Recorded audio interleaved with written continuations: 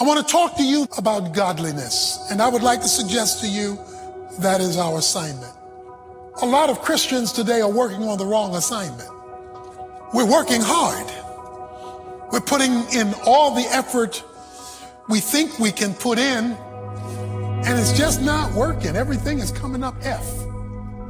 We're failing in our lives. We're failing in our priorities. We're failing in our families. We're failing in our commitments. We're failing while working hard. And I'd like to suggest to you that is because much of what we're doing is not tied to the assignment we've been given. He wants you to see him at a level you've never seen him before. So the question on the floor is, how bad do you want it? The mystery of godliness. Verses 14 to 16 of 1 Timothy chapter 3. He says, I am writing these things to you, hoping to come to you before long. But in case I am delayed, I write so that you will know how one ought to conduct himself in the household of God, which is the church of the living God, the pillar and support of the truth. By common confession, great is the mystery of godliness. He who was revealed in the flesh, was vindicated in the spirit, seen by angels, proclaimed among the nations, believed on in the world, taken up to glory. Verse 16 introduces us to the great mystery of godliness. He calls it a common confession that is agreed on by the church. So what I am getting ready to share with you is to be true of all of us, is to be our common confession. It is to be what we all ascribe to. He said in verse 15 that this agreement that I'm getting ready to discuss, that we should all ascribe to, affects our conduct, how one ought to conduct himself. It affects our lifestyle, because that is at the heart of godliness. Every person here today who is a true Christian ought to have as their aspiration to become more godly. That ought to be your aspiration. That ought to be your goal, because that is the purpose of our redemption, not only to give us eternal life, but to grow us in God-likeness or godliness. And this ought to be our common goal and our common confession, what we're all saying, speaking, desiring, and purporting. Let me first of all talk about the word mystery. He calls it a mystery. Not only does he call it a mystery in verse 16, he calls it a great mystery. So whatever this mystery is, it's a big deal. It's not a small thing, because he calls it great. Yet he calls it a mystery. In verse 9 of chapter 3, he says, but holding to the mystery of the faith. So there's something mysterious going on here, something that is hidden. A mystery in the scripture is something that was concealed in the Old Testament that is revealed in the New Testament. The Old Testament is the Word of God incomplete, because the Bible was not finished with the writing of the Old Testament. There would be a whole New Testament that would come and would fill in the blanks, that would give us the rest of the story about who God is and how God works. And it is called a mystery. There are things in the Old Testament that you and I now know because we have the New Testament that was hidden to them in the Old Testament. They either couldn't see it at all or couldn't see it clearly because of what we call in theology the progress of revelation, meaning God did not reveal all he wanted man to know at one sitting. He didn't tell them all at one time. The Bible was not written as one book by one author at one time.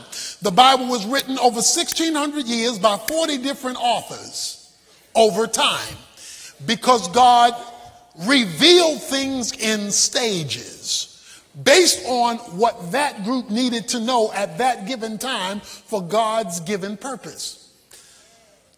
The Old Testament is what God gave to give the introduction to what he fully wanted to reveal that you and I now have access to, that he calls the mystery of godliness.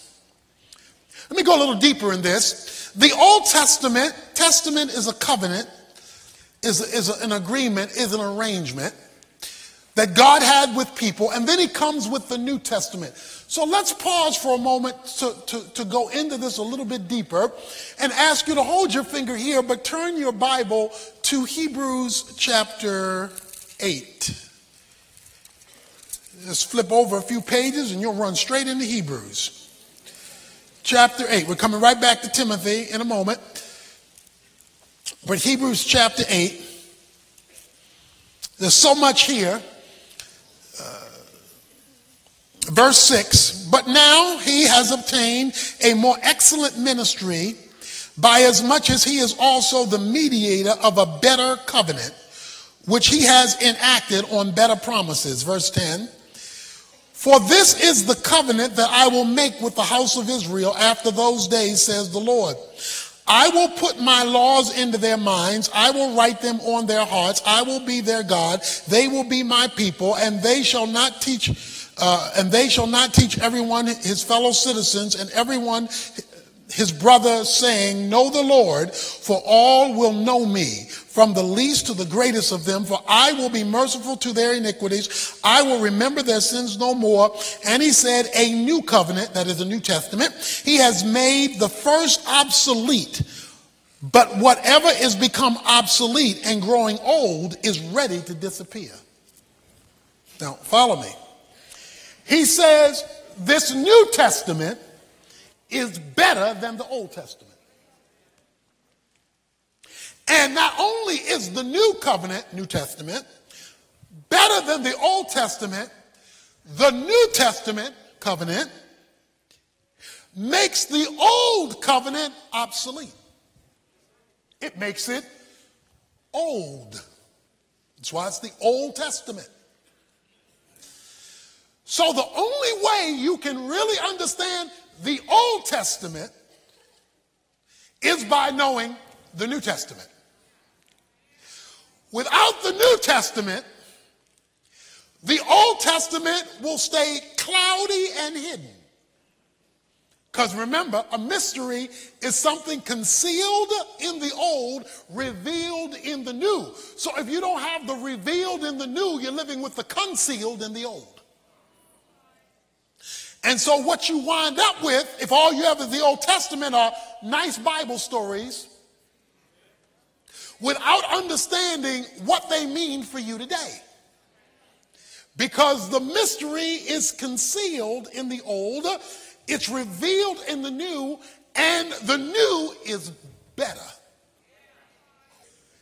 At the heart of this mystery, this hidden thing in the old that's now been revealed in the new, is godliness. He says it is the mystery of godliness.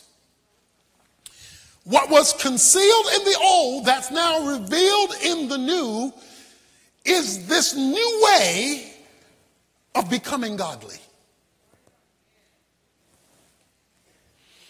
When I read you Hebrews, you should have noticed two words that I used over and over again that God uses in chapter 8 in verses 10 and following. He says, I will, I will, I will, I will, I will. Okay? In the Old Testament, it was more like, you better, you better, you better, you better, you better. All right? In the Old Testament, it was do. You got to do this, you got to do that, you better do that, you better do that. And so much of it was driven by the negative. Let's take the Ten Commandments. Okay? Thou shalt not, thou shalt not, thou shalt not, thou shalt not, thou shalt not. It was telling you what you do, and it was not only telling you what to do, it was telling it to you negatively. It was not. In the Old Testament, do. In the New Testament, done. He now introduces the mystery of godliness to be a person. He goes on in verse 16. He lists 6 things about Jesus. First of all, he who was revealed in the flesh. That is, the manifestation of God in human terms, in physical frame, deity poured into humanity. We call it in theology the hypostatic union, which means 2 natures in one person, unmixed forever. 2 natures. Jesus had a divine nature and he had a human nature, but these 2 natures are in one person. One minute he could say, I thirst. The next minute he could walk on water.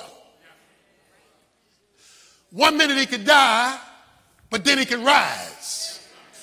Because you got 2 natures in one person, unmixed, forever. That's why he's sometimes called the Son of God, sometimes called the Son of Man. Because he bears both natures. He was, secondly, vindicated in the Spirit. He was vindicated in the Spirit.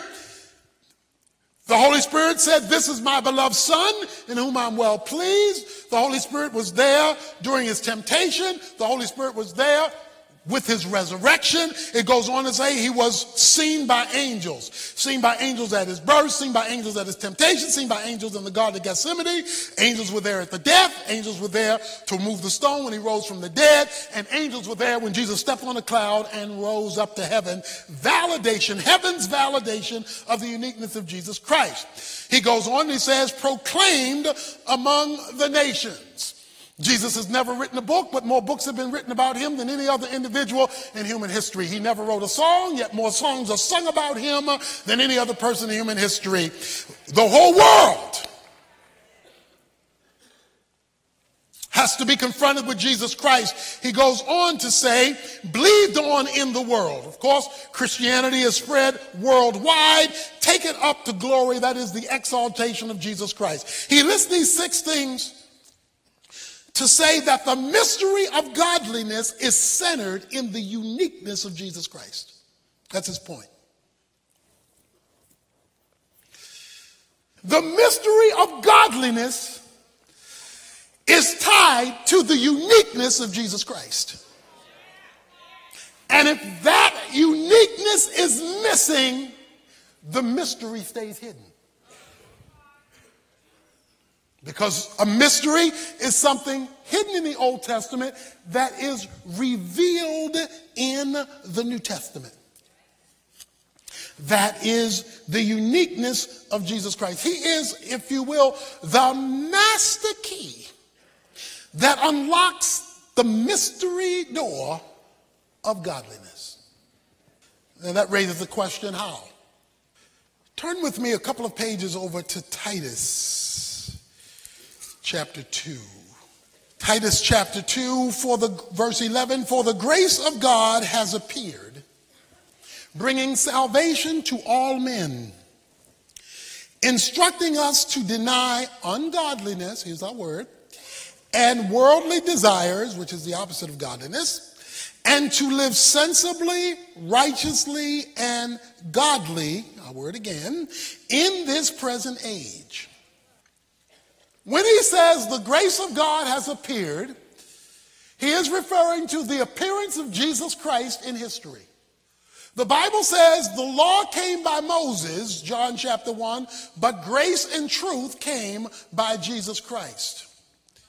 He says in 2 Timothy chapter 1, verses 9 and 10, that the grace of God came by Jesus Christ.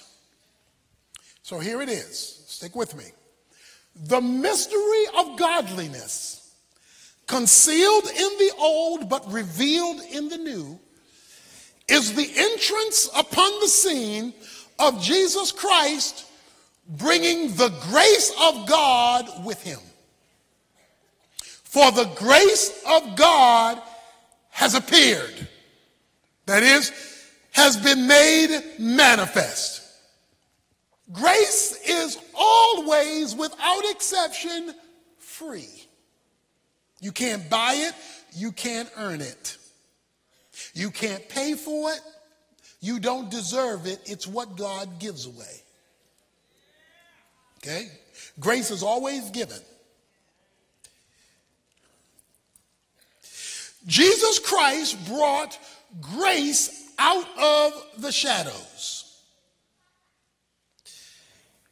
Now here is where it gets tricky. By the way, 2 Peter chapter 3 verse 18 says, grow in grace and in the knowledge of our Lord Jesus Christ. That is, grow in your understanding of grace.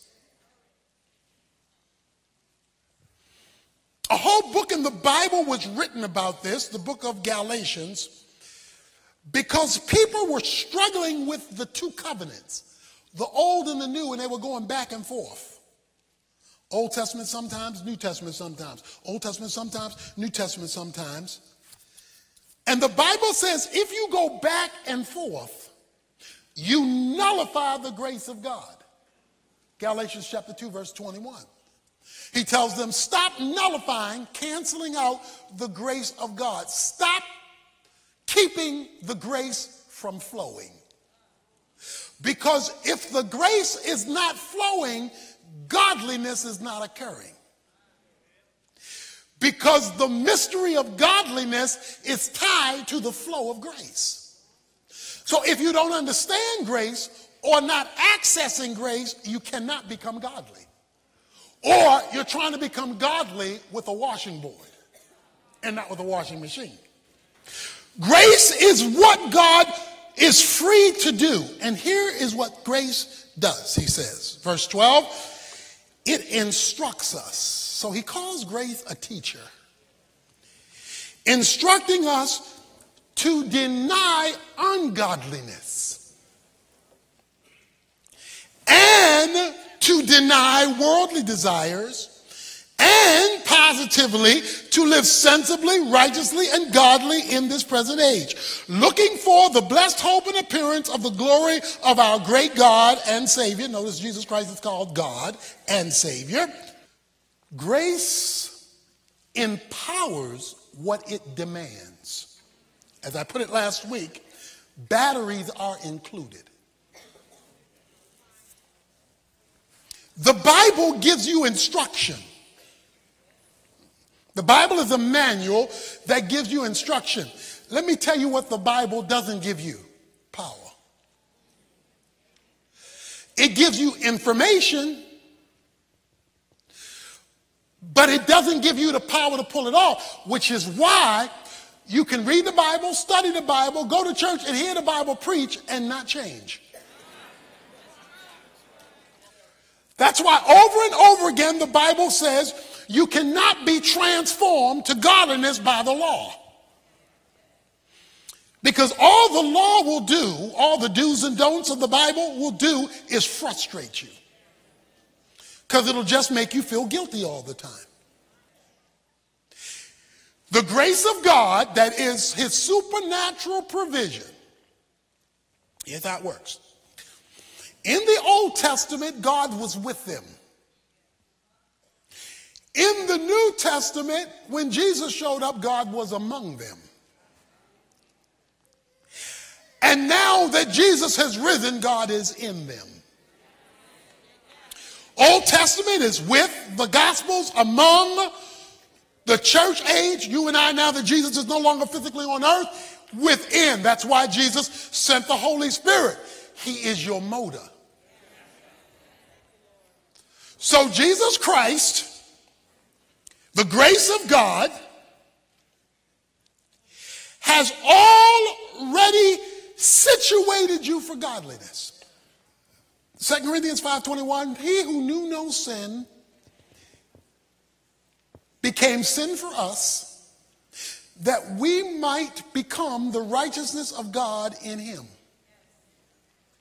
He who knew no sin became sin for us that we might become the righteousness of God in him.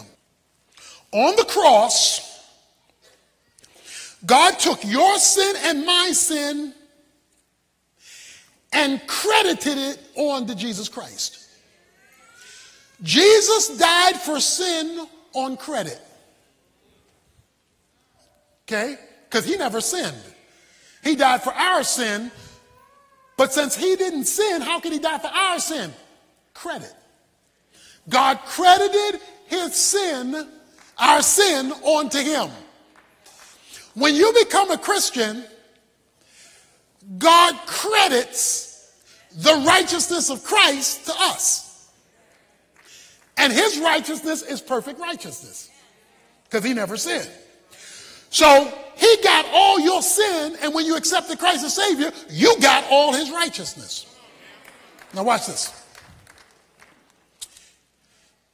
Jesus Christ fulfilled all the demands of God perfectly. He said, I've come to fulfill all righteousness. He says, I've come to fulfill the law. The reason why you don't hear anything about Jesus between the time he was born and the time he was 30 years old, we have no information in the scripture about him other than that little incident when he was 12 years old with the leaders in the temple. But those are silent years, is because it took him 30 years to fulfill all 613 demands of the Old Testament. It took him 30 years to fulfill all righteousness, to meet all the standards and qualifications of God that were in the Old Testament. He has met them all, and he met them all perfectly. Okay, watch this now. Perfect Jesus, revealed in the flesh, all those great things said about him. Perfect Jesus is now in you. Perfect Jesus, if you've accepted Jesus as your sin bearer, is now in you. The mystery of godliness is a person. The person who's the basis of the mystery of godliness is now in you. Okay? How godly is Jesus? Perfect. So you have perfect righteousness, perfect godliness mysteriously indwelling in you. But you say, wait a minute. I got perfection walking around inside of me. Well, then why am I so imperfect? Why am I still struggling with this and that and the other? Why, if I've accepted Christ and I have Christ in me, am I so perfect? It's only one reason. Because Christ has not been sufficiently freed up to be himself in you.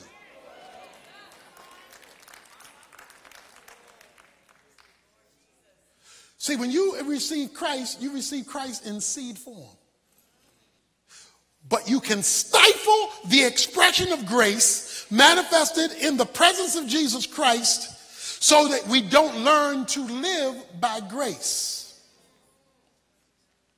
Because we don't feed the seed, we feed the law, and all the law can do is condemn you. It can never help you. The Bible says with the law comes the knowledge of sin. You can read the 10 Commandments and know what's wrong, but the 10 Commandments were never given to help you fix it. It was only given to show it. Christ being revealed in the flesh was given to fix it. So as Christ expands within you, godliness expands within you. As Christ is restricted within you, godliness is restricted within you. So you don't need more programs, you need more of the expression of Christ within you, because he is the mystery of godliness.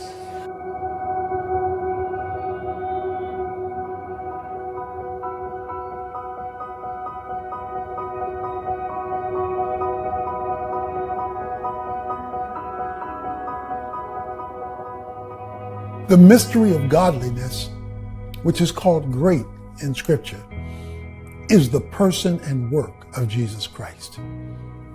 A mystery in the Bible is something that was concealed in the Old Testament that is being revealed in the New Testament. With the coming of Jesus Christ, God was made manifest in human form. We call it the incarnation, the infleshness of God in the person of Christ. Now we can see what godliness looks like, how it can be modeled, how it functions, because we have the perfect example in the person of Christ. So if you want to see whether in your humanity you are increasing in your godliness, look at the portrait of Jesus as he lived, functioned, responded to his Father in a way that demonstrated he was under the control of God in all that he said and did. And while we're not Jesus, we can increase and increasingly become more like Jesus. It's called Christ-likeness, because the more like Christ you become, the more godly you are.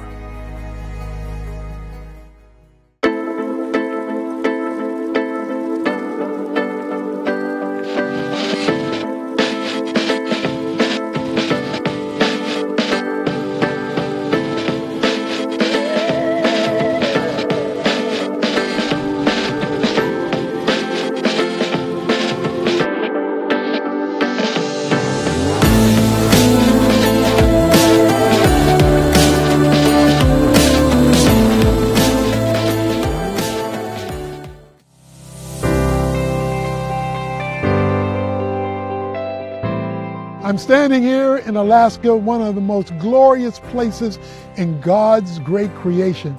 And I want to invite you to join me and our urban alternative family for the Alaskan cruise. We're going to have a magnificent time in God's Word and in God's creation. We're going to enjoy great fellowship, great fun, great food, and I'm looking forward to meeting and greeting you on our TUA Alaskan cruise. Register to be there. Can't wait to be with you.